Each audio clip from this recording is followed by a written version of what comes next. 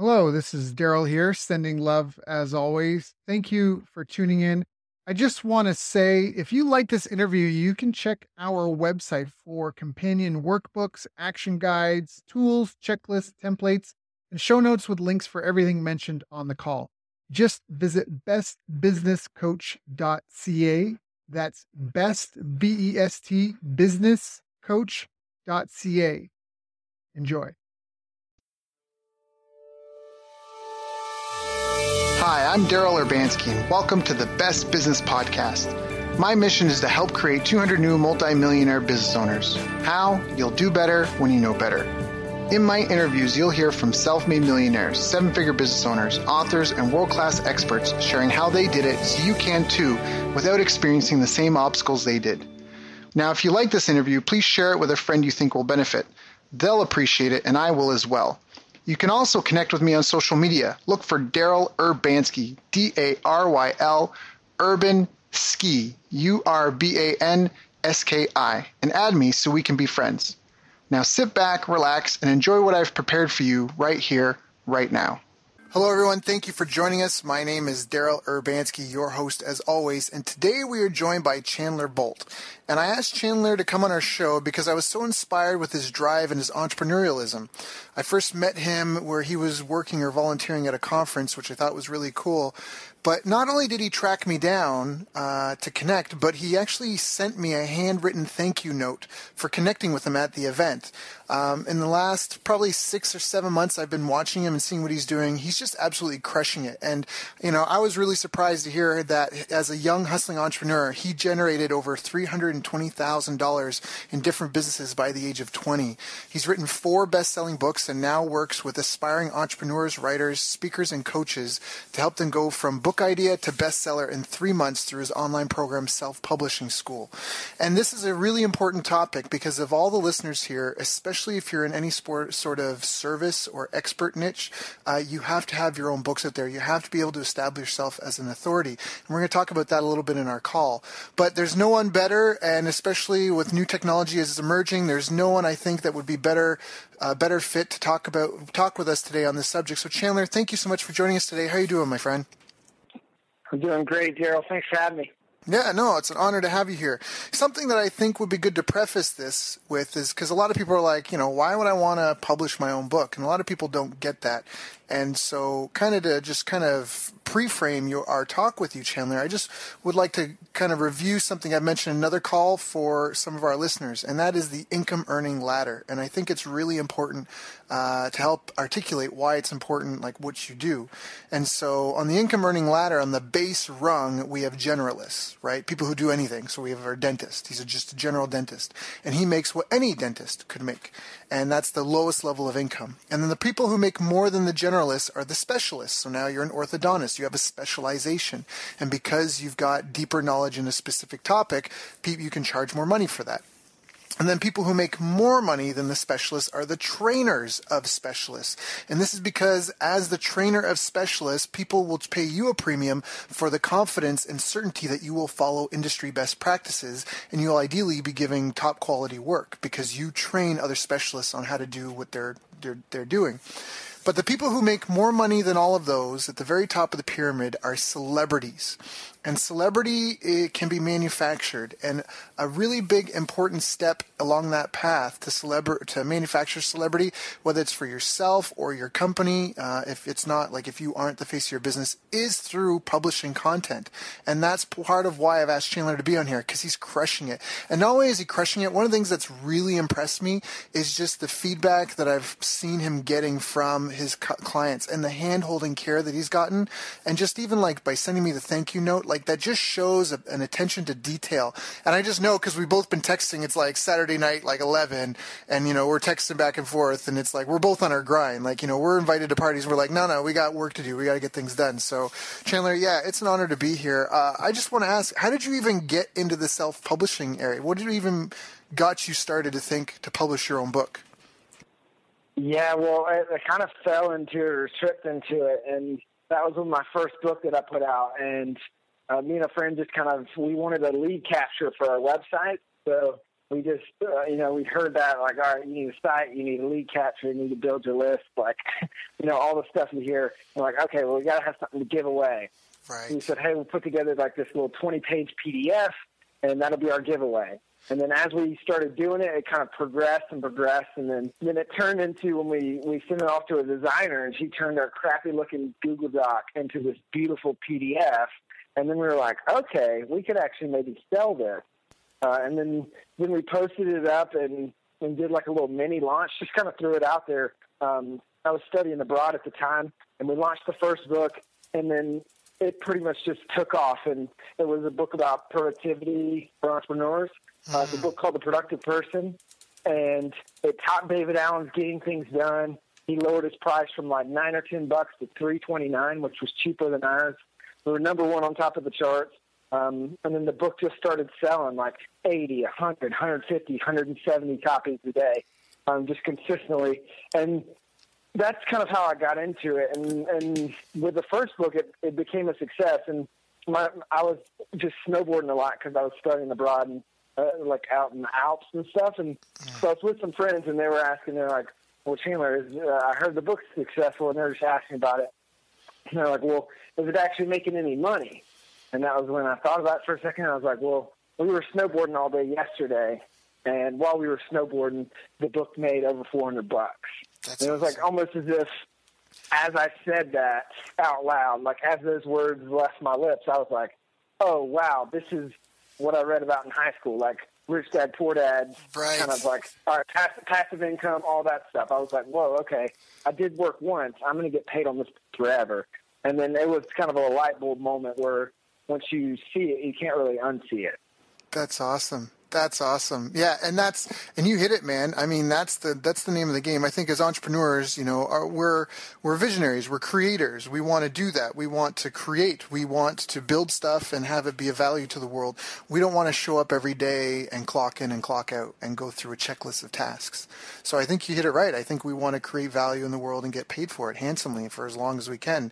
And that's so awesome. You discovered that at such a young age. I mean, right off the bat, like you're like a boss amongst your friends, right? Because they're all like working at the mall, and you're like, man, that must really suck. I just went snowboarding for the weekend and paid for my trip. Have fun at Subway, like. Well, then I would hire them, or I would hire some of my friends, and then my other friends would realize that they were making in a week what my buddies were making in a day working for me, and then they're the ones wanting jobs working for me. And that's awesome. So what were some of the challenges that you first discovered in the process? Like for you, I feel like it's been so organic. Like it's just been a really... just the way you progressed along it, and you just have the right attitude and the right, I don't know, you either have the right mentors and you're actually implementing or what, but I was totally blown away when I got the handwritten thank you card, because that's just such a personal touch, and it works, and it shows the time and effort, and it's just, I don't know, everyone's just into email now and cheapness and that, but I mean, you spent the whole $1.50, maybe even $3 once you got the card and everything, and then your time in that. Yeah. So, kind of what were some of the challenges that you had in your career? Because you didn't come up with that on your own, I don't imagine. I imagine you heard of that somewhere or read about it in a book or something, and that learning was probably spurred on by some sort of obstacle that you had. So far up to now in your career, what were kind of the biggest challenges you've had, and how have you overcome them? I mean, in terms of the whole doing the book process, the biggest challenge was by far the writing of it. And I never really imagined I'd be in this business. It just kind of, like I said, fell into it because I was always a really crappy writer and like made C's on all my college papers and stuff. And like my friends would turn out a 4 or 5 page paper in like an hour and a half and get an A on it. And I would just be agonizing over a 2 or 3 page paper, stay up all night and then get a C on it. Just like staring at a blank Word doc, not having a clue what to write. So like the writing was a little bit of the tough part, but then it's kind of turned into this thing of where I sucked at it so bad that now I'm able to teach it, because I kind of broke it down into a really simple process that anybody can understand. Yep. So it's really kind of helped me distill the message and know that, hey, there's people just like me out there that just suck at writing, or they're starting from the very beginning. So I need to teach it in a way that they can learn it and in a way that it can be really easy for them. So have you had any, have you had any issues with unhappy customers or any sort of legalities or processing payments or anything like that where you've just hit a wall? Because it doesn't mean that you're wrong or bad. I mean, for a lot of us, we're figuring it out as we go in business.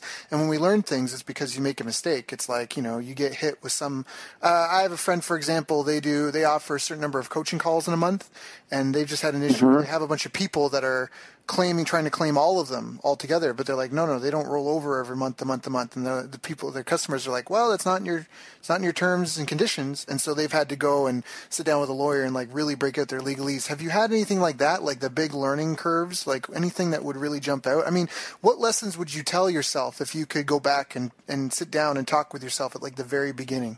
Yeah, I mean, some of the issues, like when I was first starting one of my first businesses, was I had like most of my crew quit. I'm dealing with customers, upset customers, like all that stuff, and that really sucked. One thing we're dealing with right now is payment processors. So we thought we planned ahead, and the merchants, they process all your payments online and all that stuff, and we went through and gave them plenty of heads up, but apparently it wasn't good enough because we were just getting kind of screwed right now because they're holding a lot of our money back as reserves to cover their butt. And so it's just been a real pain because that's just choking our cash flow.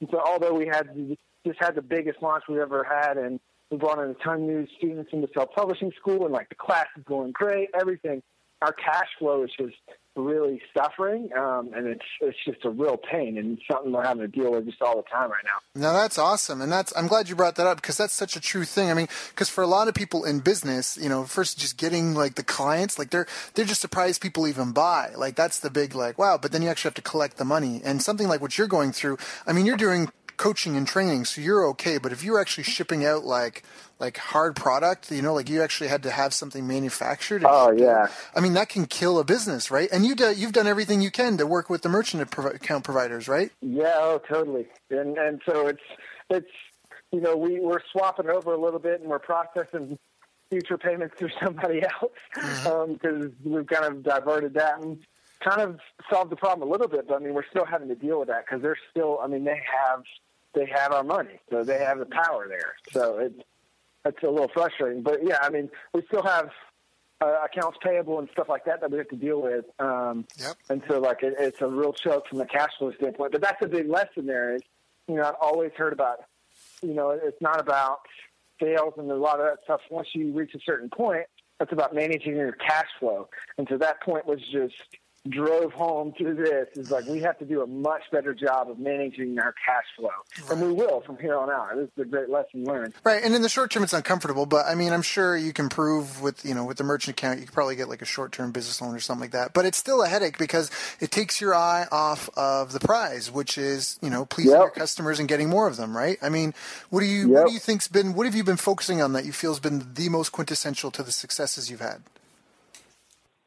In terms of like the business right now, or in spite of the merchant account, or what do you mean? Yeah, I mean, you've been able to generate a significant amount of money that for a lot of people, like they're just like a lot of people can't even do that. There's might even be people listening to this call that they depend on working with someone else because they can't necessarily make it on their own in their own business. And so for you, I'm just curious to hear, like, if you have a to-do list, what are kind of the most? Do you have a regular to-do list or checklist of things that you focus on in a day to make sure that you're successful, that you're constantly pushing the ball forward and you're not getting caught up in red tape? Or one of my biggest strengths is that I'm super self-disciplined. So I'm pretty on it when it comes to staying in the routine and like stuff like that. So just planning out my days the night before and planning out my week on a Sunday afternoon, stuff like that. That really helps me not get stuck in the weeds, and because a lot of people just start their week with no plan, and then before you know it, you come out of the fog and it's Thursday, and you say, "Oh, well, there's only one more day. I guess I got to start being productive next week," and you just go from week to week to week. And so, what's really helped for me is to be super intentional going into the week of like, "Hey, here's everything I need to get done this week. Here's the day I'm going to do it on," and then the night before, each day, just saying, "All right, here's my top 3 tomorrow. Here's what I have to do," and that just helps me be proactive and wake up proactively and do the things that are going to move my business forward, rather than waking up and reacting to all the other things that people want me to do. which can be tough. Like when you're in a coaching business, or we have a big school of people that we're teaching to write, market, and publish their first book. Like, there's a lot of demands, whether it's from our coaches, from our community managers, from students, all that. So it's like you have to know what you need to get done in spite of that, so that you can kind of move your business forward while also making your customers happy. And have you learned any lessons, or what have you learned about doing exactly that, about making your customers happy and taking care of them? Because I'd love to hear your opinion on it, just because you really seem to get it. And I don't know if some of my questions are puzzling you, but you just really seem to get it in a way where I see other people struggling. And I just think it would be fresh to hear your perspective. Yeah, well, you just try to go, like, we have a really high quality bar. Like, our quality filter is higher than a lot of people's. What do you mean by so as a your result, quality filter? Just in terms of, like, the stuff we put out, or, I don't know, just our approach is, like, with self-publishing school, like, we just pride ourselves in being, hey, look, it's going to be no BS, no fluff, only exactly what you need and the best stuff out there. And as a result, it's going to be pretty expensive. Like, our course, there's a ton of courses cheaper than ours. We're at the higher end of the market, but we like doing that because we want to work with higher quality individuals and also be able to provide a higher level of service. So, like, sending them the thank you cards when they register, and, going extra, having actual coaches that call them every week and keep them on track, and just certain things like that. But then also, as a part of that, it's like setting the expectations very well. So I think part of providing an amazing customer experience is setting your customers in line when they're out of line. So when their expectations are off, or when they're giving us a lot of slack or something, it's readjusting the expectations, or just simply saying, hey, we can't work together. We're not, like, if they're really giving us a hard time, they're not the kind of customer that we would want to work with, and they're throwing off everyone else in the community. So we would rather just say, hey, this isn't going to work out, than have everyone else's experience suffer because of that. Right. Now, I love it, and I'm going to drill down into a couple of things, because I don't know how, like, if that was just instinctual for you from the start, or if you're coached into this, but what I love is that you wanted to deliver the best product that in your industry, and you want to be able to charge a premium price for it. And the reason why I love those two key components is because you're not just hawking more crap people don't need, right? You're not like just a me too. Yeah. You want to do the best thing. But the other part that I love about so much is that you're providing a premium service, which means that compared to your competitors, you need less sales to make money. And what I love about that so much is because I see it so often. People think that the way to get ahead when they enter a market is to come in and charge less than everyone else. And for so many people, that is the kiss of death, because you don't have proven marketing materials. You don't have a proven product. You don't have a customer base. You have nothing. And you want to come out and you are going to try to, like, when you say you're going to be the cheapest, you're going to try to outwork everybody, but there's no margin in what you're doing. And if the only thing that's separating your business, and I know you probably know this, Chandler, so I'm saying it more for the listeners, but if price is the main competitive advantage that you have or going after, there is nothing protecting you from someone else with the same strategy. And they might be suicidal, but if the only thing that you have that separates you from someone else is the price of your products or your services, then even though they're suicidal, they'll kill themselves and run themselves out of business, but they'll stay in business long enough to upset your lifestyle and your business. So the method that you've taken, Chandler, I don't know if you realize that, but that's a really, really smart move for the long-term perspective, because first of all, you're attracting a higher quality clientele. I don't know why it is. I've just noticed that when you can charge a premium price and you get people that pay that price, they tend to be better clients. Why? I don't know. I don't get it, but it just is. Anytime I have someone that requests special financing or payment plans and stuff, and they can't do the default, it's always more of a hassle. Like, it's not just like, oh, sure, we'll set up a bi-weekly payment instead of a monthly. Like, it's always way more than just that. So how did you come onto that? Who put you onto that? Yeah, well, it was totally my dad, and he's run a construction business for a really long time, and he always talked to me about how, because he started out in business just like you were saying, just cheapest, and then eventually he got to where now what people say about him is, hey, Larry Bolt, he's definitely not the cheapest, but he'll do the best job. Like, that's what people say when they refer him. And so how he was sparked onto that is he was the cheapest guy, but he was really good. And what he found is that when people were referring other people to him, they were like, yeah, go with Larry. He's really cheap. And then that really pissed him off because he was like, wait, I don't want to be known for being really cheap. I do awesome work. And so then he started raising his prices. And because it's funny, like you were saying, when you're a lower price, those are the kind of people you attract, because when people are referring, they say, hey, he's really cheap. So now you attract cheap customers that care about money. And the same thing you were saying. So when I did my first, maybe it was like my second or third business, but in college, it was the first time I hit six figures, and it was with a company called Student Painters, and they trained me how to run an exterior painting business.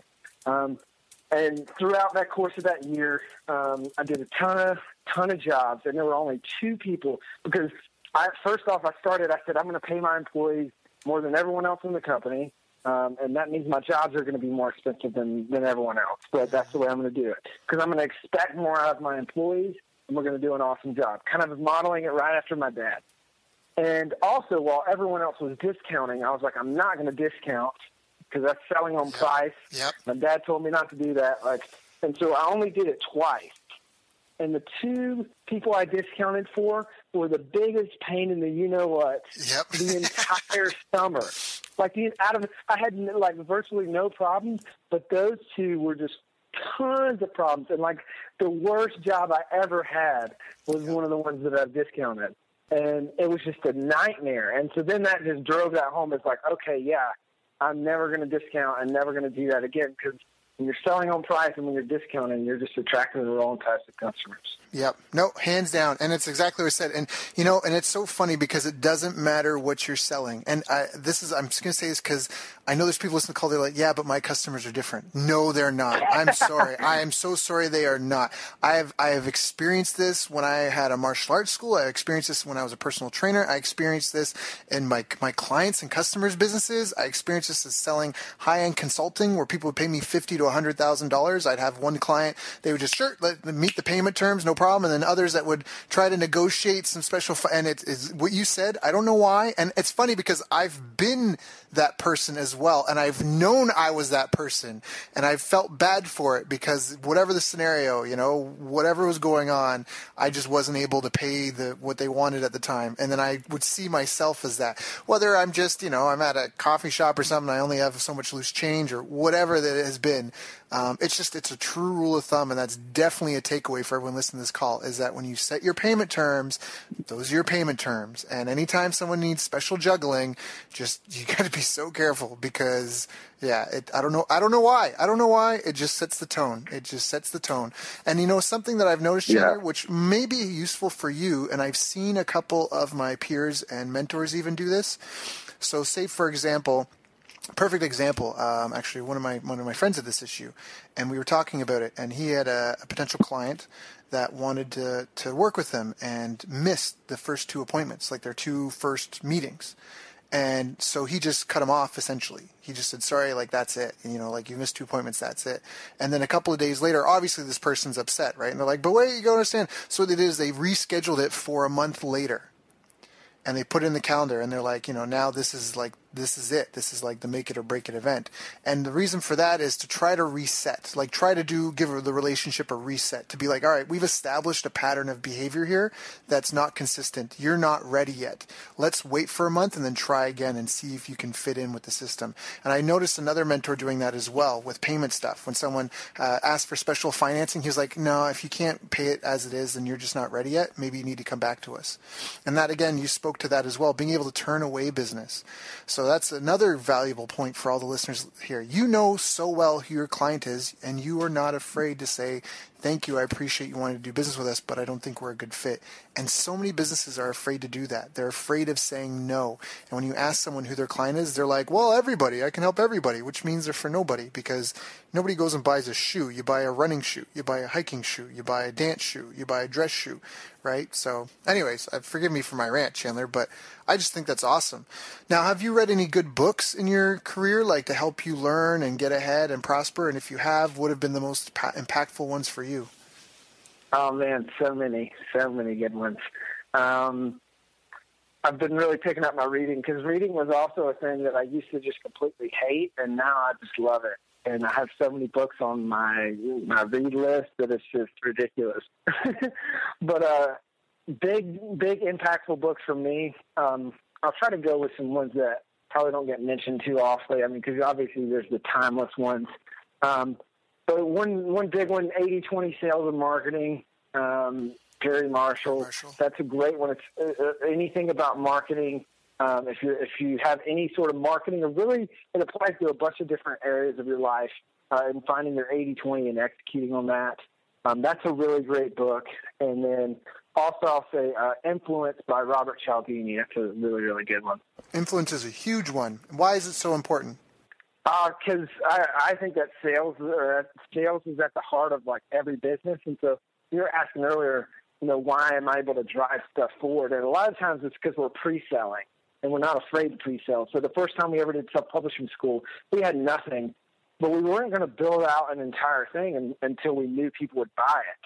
So we pre-sold 40-something people into the first program and made that part of the pitch like, hey, you're going to get this content dripped out week by week. It's going to be custom-made for you, all that kind of stuff. And so we just pre-sold them all, and then we created it as we went, which so many people are scared to do. But it resulted in an amazing customer experience and an amazing program, because I had our master level VIP students, it's like a higher price tier. I had them just anytime they needed anything, they requested it from me. And if it was something worth doing, I would create the content for it, which 99% of the time it was. I would just create the content for them because they were all ahead, and then give that content to everyone else in the program like a week later on schedule.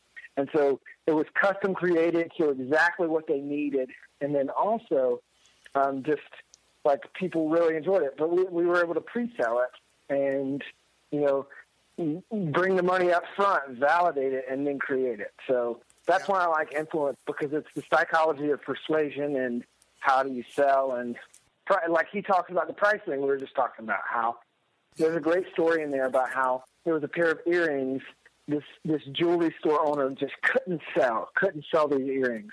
Had them in her shop forever. Couldn't sell them. And so she cut the price. And then finally, she was going for vacation. She just wrote a note to the person who was running the store and said, hey, knock these off half. We just need to get rid of them. And she came back from the trip and they had sold. And she was like, oh, cool. I see all these earrings sold. She's talking to the person who ran the shop. And the girl was like, well, yeah, I just doubled the price and they sold right away. She's like, wait a second, what? You doubled the price? He said, yeah, I doubled the price and they sold right away. And so he uses that story to illustrate that people buy on perceived value. Kind of like what we were talking about earlier. Like our price is higher, so people perceive it to be more valuable. Like a little while back, I went to the store to get a radar detector. I go a little too fast in my car sometimes. I'm running late and I gotta go. And so I was looking at these radar detectors and I'm like, all I know is I want the best radar detector out there. And so I look at the prices and I just went with the most expensive one because I just assumed like, hey, this is the most expensive one. It's going to be the best. And I just want the best because this isn't something to play around with, right? And it's the same for everyone in any purchasing decision. People look at it, and a lot of times you feel like you're doing good by cutting your prices, but you actually lose out on customers because they just want quality and they want to not have to deal with headaches. Yeah. See, people want a good deal, but they don't want cheap stuff. I think that's the key thing to talk about. Like, people want, that's exactly that. They want to get good value for their money, but they don't want to buy something cheap that's going to fall apart. As a consumer, you actually have to be careful because sometimes the difference between the advanced and the gold, silver, bronze, the silver, isn't that much different than the gold. You just have to check and see what's different because there is so much perception and stuff in marketing. And, there are snake oil salesmen, but it's also it's about communication. It's about clearly articulating to people what the value is that you bring. I mean, there's a famous story, Claude Hopkins, about him selling, I think it was Schultz beer, but, and he just crushed the competition, and all he did is he put together an ad that explained the process of how they made it, which wasn't that different than anyone else, but because of the story attached to it, because of communicating all the time, work, and effort that goes into making this pristine beer, people just were like, wow, and you know what I mean, like, because they knew what went into it, they just valued it so much more. Yeah. So, Chandler, you've done so many of the right things. I think it's awesome. I really do. So your dad obviously is a great source of advice for you. What is another what's some of the best advice either your dad or one of your mentors has ever given you? One of the best advice, or the best quote, I guess, and this is funny because it's actually, I saw this in the original source. I looked it up. The original source is, I think, from like Mary Kate Olsen. Mary Kate and Ashley. I was like, oh gosh, I never thought I'd take advice from those girls. Like watching the Disney show, like, oh yeah, I'm going to take some advice from these Disney kids. Right. But it was actually a really good piece of advice, and it was never take advice from someone who you wouldn't gladly switch places with. Yes. So the way I look at that is like, if there's a guy who's just crushing it in business, but he doesn't have the life that I want, or maybe he's divorced and his kids hate him and he's miserable and all that stuff, why would I take advice from that person? I don't want to be like him. Right. So never take advice from someone who you wouldn't gladly switch places with. Yep. No, that is so well said. And I love how you articulate it, because people do that all the time. And they do that to me sometimes. They see me as an expert in some things, and I am an expert in some things, but I'm not an expert in everything. And you really do have to change. I'm just reiterating what you already said, but exactly it is. If someone is a good mentor in one category, if they're a great role model for health, then use them as a health role model. But by all means, get your business advice from someone else. I think that's the worst thing you can do. And people do it all the time because they want the approval of the people around them. So they ask their family and friends. But if they have no experience, if they have, if they have no, they just have no clue, then they're speaking to something outside their knowledge, outside their wisdom, outside their experience. And, you can expect the results that they've gotten, whether you like those or not. Yep. And if they have no results, then that might be what you get. So, yeah. So, Chandler, so well said, man. Now, have you ever felt that something was holding you back, like on your progress? Something like, that you're just almost like when you eat popcorn, you get that kernel that sticks in your cheek or whatever, and you have to tongue it for a while. Was there anything like that you felt that you were working on and trying to break through, and you did one of the business? Or what were they? Yeah, totally. There's two major things that come to mind that I'm dealing with right now, and then I'm pretty aggressively trying to get better at.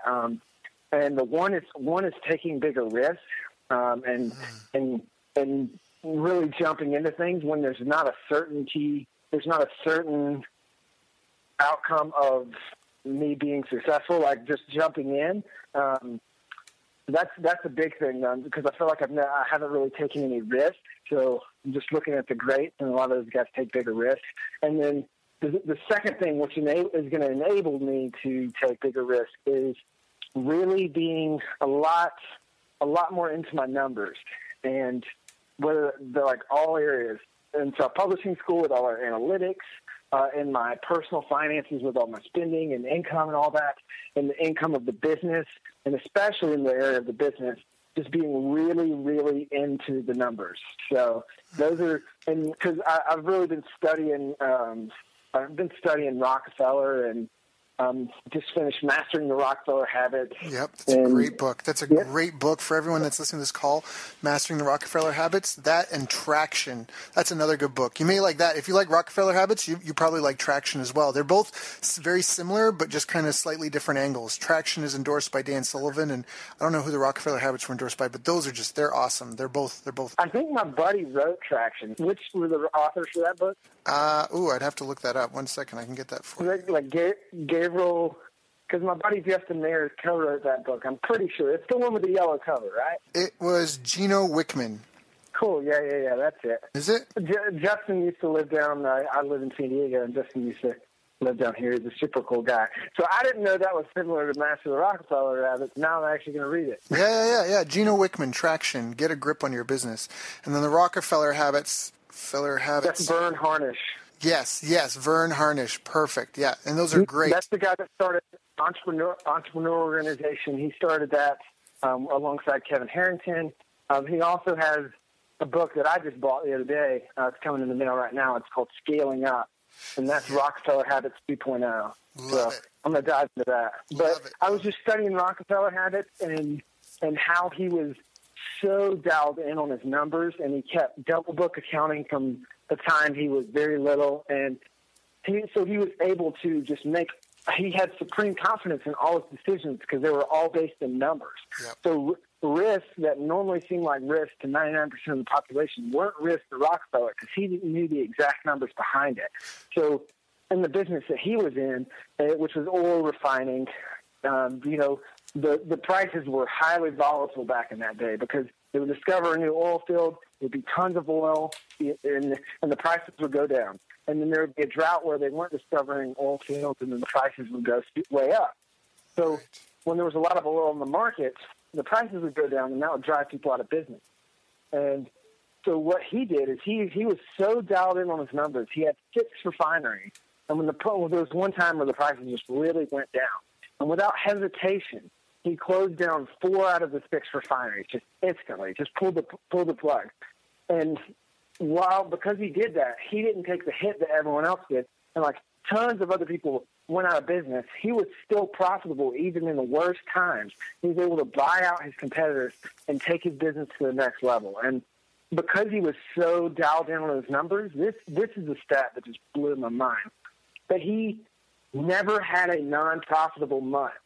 So every single month he was in business, he was profitable, which is just mind-blowing because you think about the risk that he took and how just aggressive he was with his business and ultimately how big it got. At some point he just had a down month, but he never had a non-profitable month, which is just mind-blowing. That is mind-blowing. But you know what? Success isn't a mystery. And honestly, it's part of why I put these podcasts together. I mean, this all started because I had just helped a client and I'd had my first experience generating multiple millions of dollars. And obviously not for myself, but for one of my clients. And it was just such a awe-inspiring thing because I just didn't realize how powerful the tools that I've been using for a couple of years were until I've clicked things together. And I was having coffee with a friend and he basically said, yeah, Daryl, if I had access to the people you had access to sit down and just have a conversation with them like this, I'd be doing $1 million marketing campaigns as well. And that's what kind of sparked this off. And one of the things like you're saying is, and I'm bringing this out because I think it's a good point. So he took a risk, but it wasn't really a risk because he had the numbers. And when you said before, you said the 2 things that you really need to get better at are focusing on your numbers and taking bigger risks. And I think in some ways, it's not necessarily risk taking because how you did it was so smart. Like when you talk about how he was profitable every month in his business, you were profitable because you launched your product before you even had it ready. And I love that because I've been in coaching groups and mastermind programs and that where I remember once there was a guy, he got up on stage, he got in $1 million of investment, like VC capital, and they'd spent and it was to make Flash websites SEO friendly because I have no idea what's going on now, but I know back in the day, a Flash website couldn't be read at all by search engines. And so if you had a Flash website, although it looked great, you wouldn't be able to rank in Google. And they spent and this is way back in the early days of the internet, they spent like $1 million developing this technology to make Flash websites SEO friendly. And then he was at the mastermind meeting, he goes, yeah, and so now we have $50,000 and we need to figure out how to market it. And everybody in the room was like, you did that so backwards. Like you should have spent $50,000 on the product to get something, that you can put people through and then just paid people to use it and get feed. You know what I mean? Like versus sitting locked away in a closet, building this thing, cackling about how great it's going to be when the world sees it and no one ever touching it, smelling it, feeling it, never putting it into someone's hands. I've never really myself, never seen any product or service launched perfectly. We did a great interview with Max Carey. This guy is such a gangster. I mean, he's helped generate $1 billion worth of sales between all of his clients. He was there when Outback Steakhouse had only 2 restaurants. They now have over 2,000. There's an index on the NASDAQ stock exchange he created. And one of the things that he said is that everyone, they don't spend enough time into getting their model right.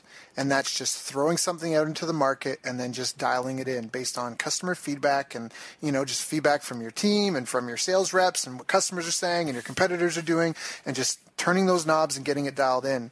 And so for you, when you say take bigger risks, you do need to take risks, but at the same time, I think you've been playing it really, really smart, and you've been asking people what they wanted and then giving it to them. And I think that, it's just really solid fundamentals, business fundamentals. And I think that oftentimes where people go sideways in anything, whether it's business or fitness or whatever it is, it's because they get away from those fundamentals. So, I'm ranting a lot in this, but I'm so proud of you and the things that you've done, and you've just made such a big impression, and you've got so much stuff going right. I don't want you to sabotage it trying to be like somebody else or something you think you should do. I think you need to totally. I think you need to follow the money and sure, take on bigger risks, but not necessarily take on bigger risks. Take on a bigger goal or a bigger project.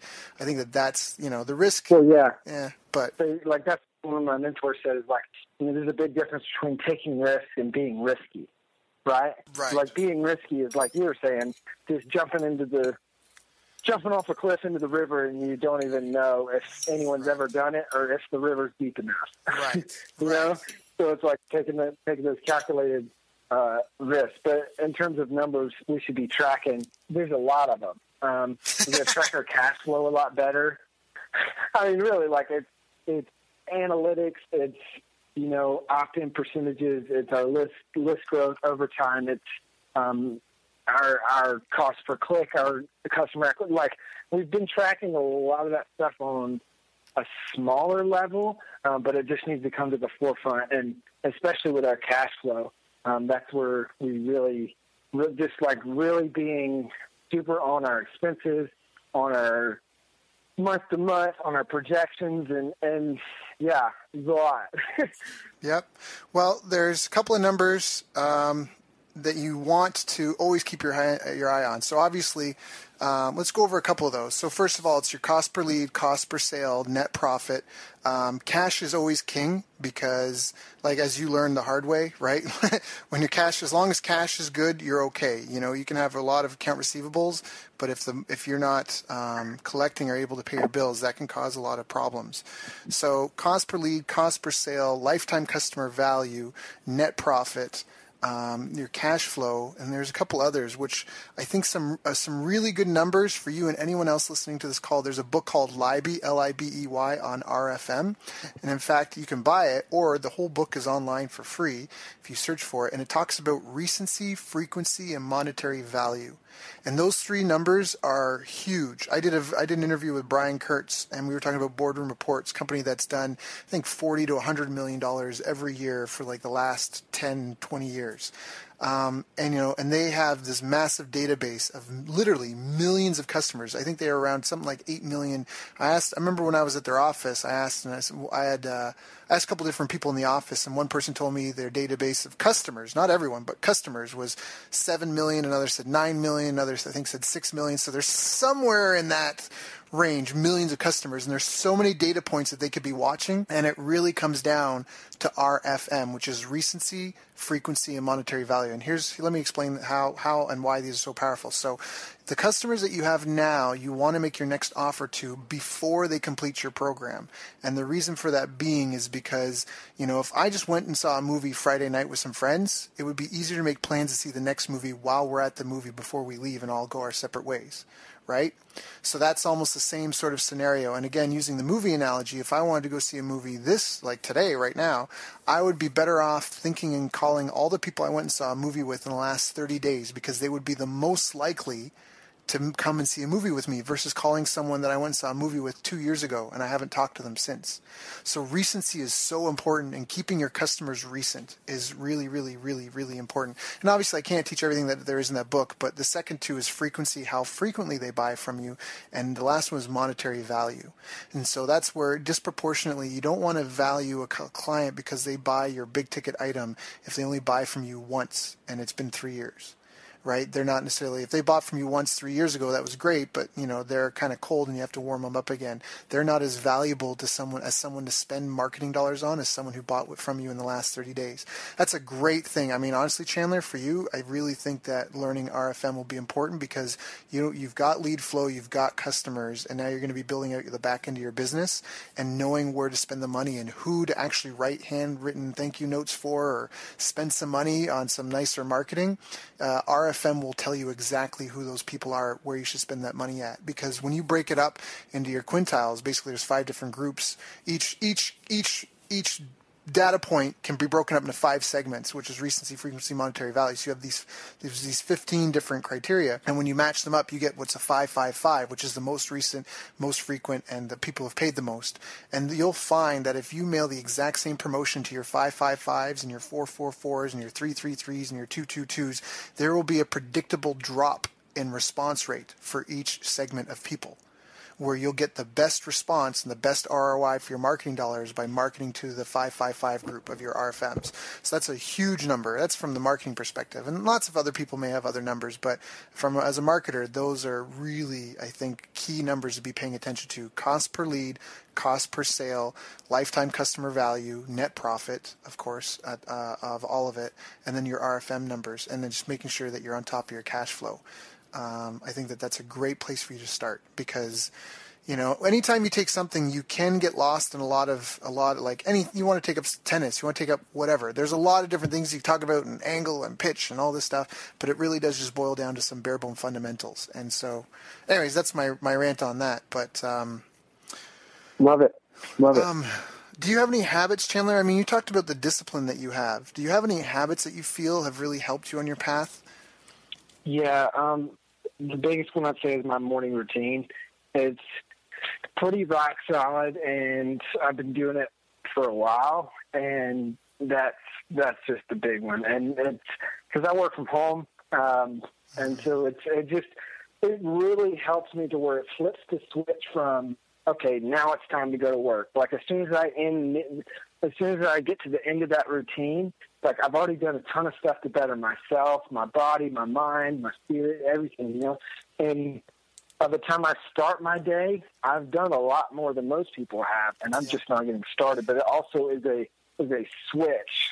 So, like the part of the switch from morning routine to work, like I take a cold shower and then I put like clothes on as if I was going out somewhere. Yep. And that really helps. So rather than lounge pants and all that stuff, like I've just had a cold shower is pretty jolting. And then you put clothes on and it's like, okay, I'm putting on my work clothes, like time to go to work. And then I sit down at my desk and I get after it. That's awesome. I think you're right, and I'm the exact same way. I literally, just before we got on the call, I was talking with my parents actually, and they were asking like how my day went and all that. And I, even though it's Sunday, I stick to my morning routine, and so I got up, did exactly like you, got up, went to the gym, did my thing, and I feel like there's a huge difference. I think I was even telling you that before too. There's such a huge difference if you're on that routine. I mean, by the time it's 9 a.m., I've worked out, I've either meditated or I've studied a language for 30 minutes, I've eaten, I've worked out, I've showered, I've dressed, and then I'm at my desk ready to start the day. And most people don't even get that done. You know what I mean? Most people don't do all that in a day. And not only that, I also plan my goals. The 5-minute journal, that's an awesome, awesome tool. Yeah, I think you're right. So having a morning routine, being really disciplined, I guess following the advice of other people, I think that's important as well. I know I've gotten advice and I've failed to follow it and then been like, why didn't I listen to that? Those are great habits, man. So what are you working on now? What are you really excited about? Yeah, I mean, I'm really excited. We just had our biggest launch ever with the publishing school. Got a ton of people in the program, and I'm getting notes or messages or stuff like almost every day this past week, and a lot of them about how awesome the program is, how much it's changing people's lives, like how much they're loving it, and that's really exciting. It's also we're getting a lot of systems in place to run it. The business is running more like a well-oiled machine. We've got coaches in place. It's going a lot more smoothly, and it's just awesome to see the business growing. And that's what I'm excited about, to grow it even more, because from the first round, we just kind of tested it. We pre-sold it and threw it out there, and we had just ridiculous success rates. Like I've never seen success rates this high in our industry. And that kind of gave us the confidence to say, okay, we really believe in this. We're going to bet the farm on this with our next one. And because we saw that it works, we saw it did well. So we did that, and we had our biggest launch ever. And now it's just going further and kind of turning this thing into a bigger business and helping a lot more people. So that's what I'm excited about. That's awesome. So how did you launch it this time? What did you do? What were the key components of this launch that made it their biggest success? It was, we had a lot of good affiliates. We did a lot of Facebook ad traffic. Really, we heard Kurt Malley and those guys, they knocked it out of the park. And we spent some money on Facebook ads. We did a lot of different stuff. We hired a copywriter who he did really well. Just really kind of built out the team a little more, and then also just put a lot into it. And we launched a new book, which kind of blew up, and we kind of practice what we preach in terms of launching books. And so we launched one called Book Launch, and it's kind of like a 10,000-foot view of what we teach. And that book brought us in 2,000 leads in a month, and that was leading up to the launch of Self Publishing School. So, that really did well, and overall it did well. I mean, we just about tripled members from the first time, and we were pretty happy with it. The only thing that we need to do better is refine our offer a little bit. The offer didn't convert quite as well as we wanted to. So we definitely need to refine that, and then the higher tier of the program didn't convert as well as it did last time. So we've got to tweak that offer a little bit and make that offer better. That's awesome. That's awesome. But you're getting amazing results for your clients. You still had the biggest launch in your business career yet. And you guys are just getting started, so I wouldn't be surprised if next year is your first seven-figure year. I think the rate that you guys are going, you're probably going to crush it, if not before then. So, Chandler... This year. This year? Yeah? Okay. No, man, that's awesome. Yeah. That's awesome. We haven't talked it's a lot. Happening. So it's going to happen. It's good. No, that's perfect. That's the mission of this podcast, is to connect and be a part, just play a role in some. And my mission is to create 200 new multimillionaire business owners who solve world problems with entrepreneurship. And that's because every business should solve a problem for someone. And you definitely solve a problem by helping experts get their knowledge out there. And I would love to hear about your business doing seven figures. I mean, this is what, your second year? Kind of. I mean, we're technically still in year one, but it's now 2015, so we started in 2014. Yeah, no, man, I love it. Let's do it. Seven figures. Let's do it. I will be the first to congratulate you and buy you dinner when you hit that seven-figure mark. That will be awesome. I'm so proud of you. And this program, if people listen to it and they're like, all right, I need to get a book. I haven't had 2,000 leads for anything. I'm not a celebrity yet. I got to get my name out there. I got to start, building my way up that income earning ladder that I talked about in the beginning. So how do they find out? How do they get in touch with you? How do they find out about your program? Give me some info. Yeah. So they could find me on Facebook, or they can shoot me an email at Chandler@self-publishingschool.com, or they can go to self-publishingschool.com, and right on there we have a link for a free PDF or an audiobook, or for book launch, so they can get that, which is kind of like our 10,000-foot view, and that's kind of like a way to take their learning to the next level. That's awesome. So, sorry, let me make sure I got this right. It was self and then the minus sign, publishingschool.com? Yep, .com. Perfect. All right, so self-publishingschool.com. Chandler Bolt.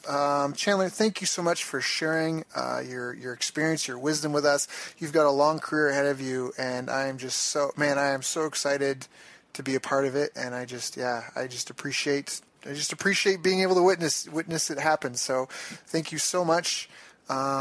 And before we go, was there anything I didn't ask you that I should have asked you? I think that's it, man. You covered most of it, so good job. Cool. All right, man. Well, thank you so much.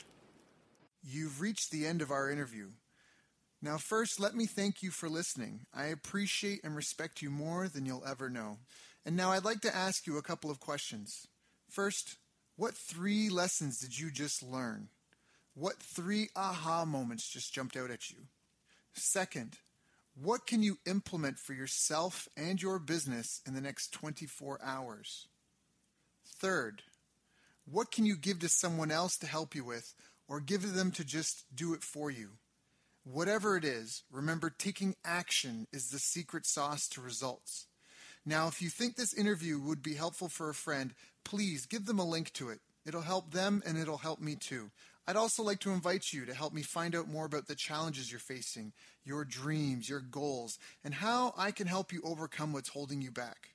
We both do better when we know better, and your success is my success. So please reach out and interact. You can visit our website, bestbusinesscoach.ca for Canada or California, where I'm from and where I'm living. You're welcome to also try out one of our paid programs. You can find us on YouTube, Facebook, and pretty much every other social media channel you can think of. You should also subscribe to the podcast, and if you're enjoying them, please leave us a nice review. It really helps. That's all for now. Once again, thank you. Take care of yourself, and remember, the world needs the best business you can build. And I believe in you.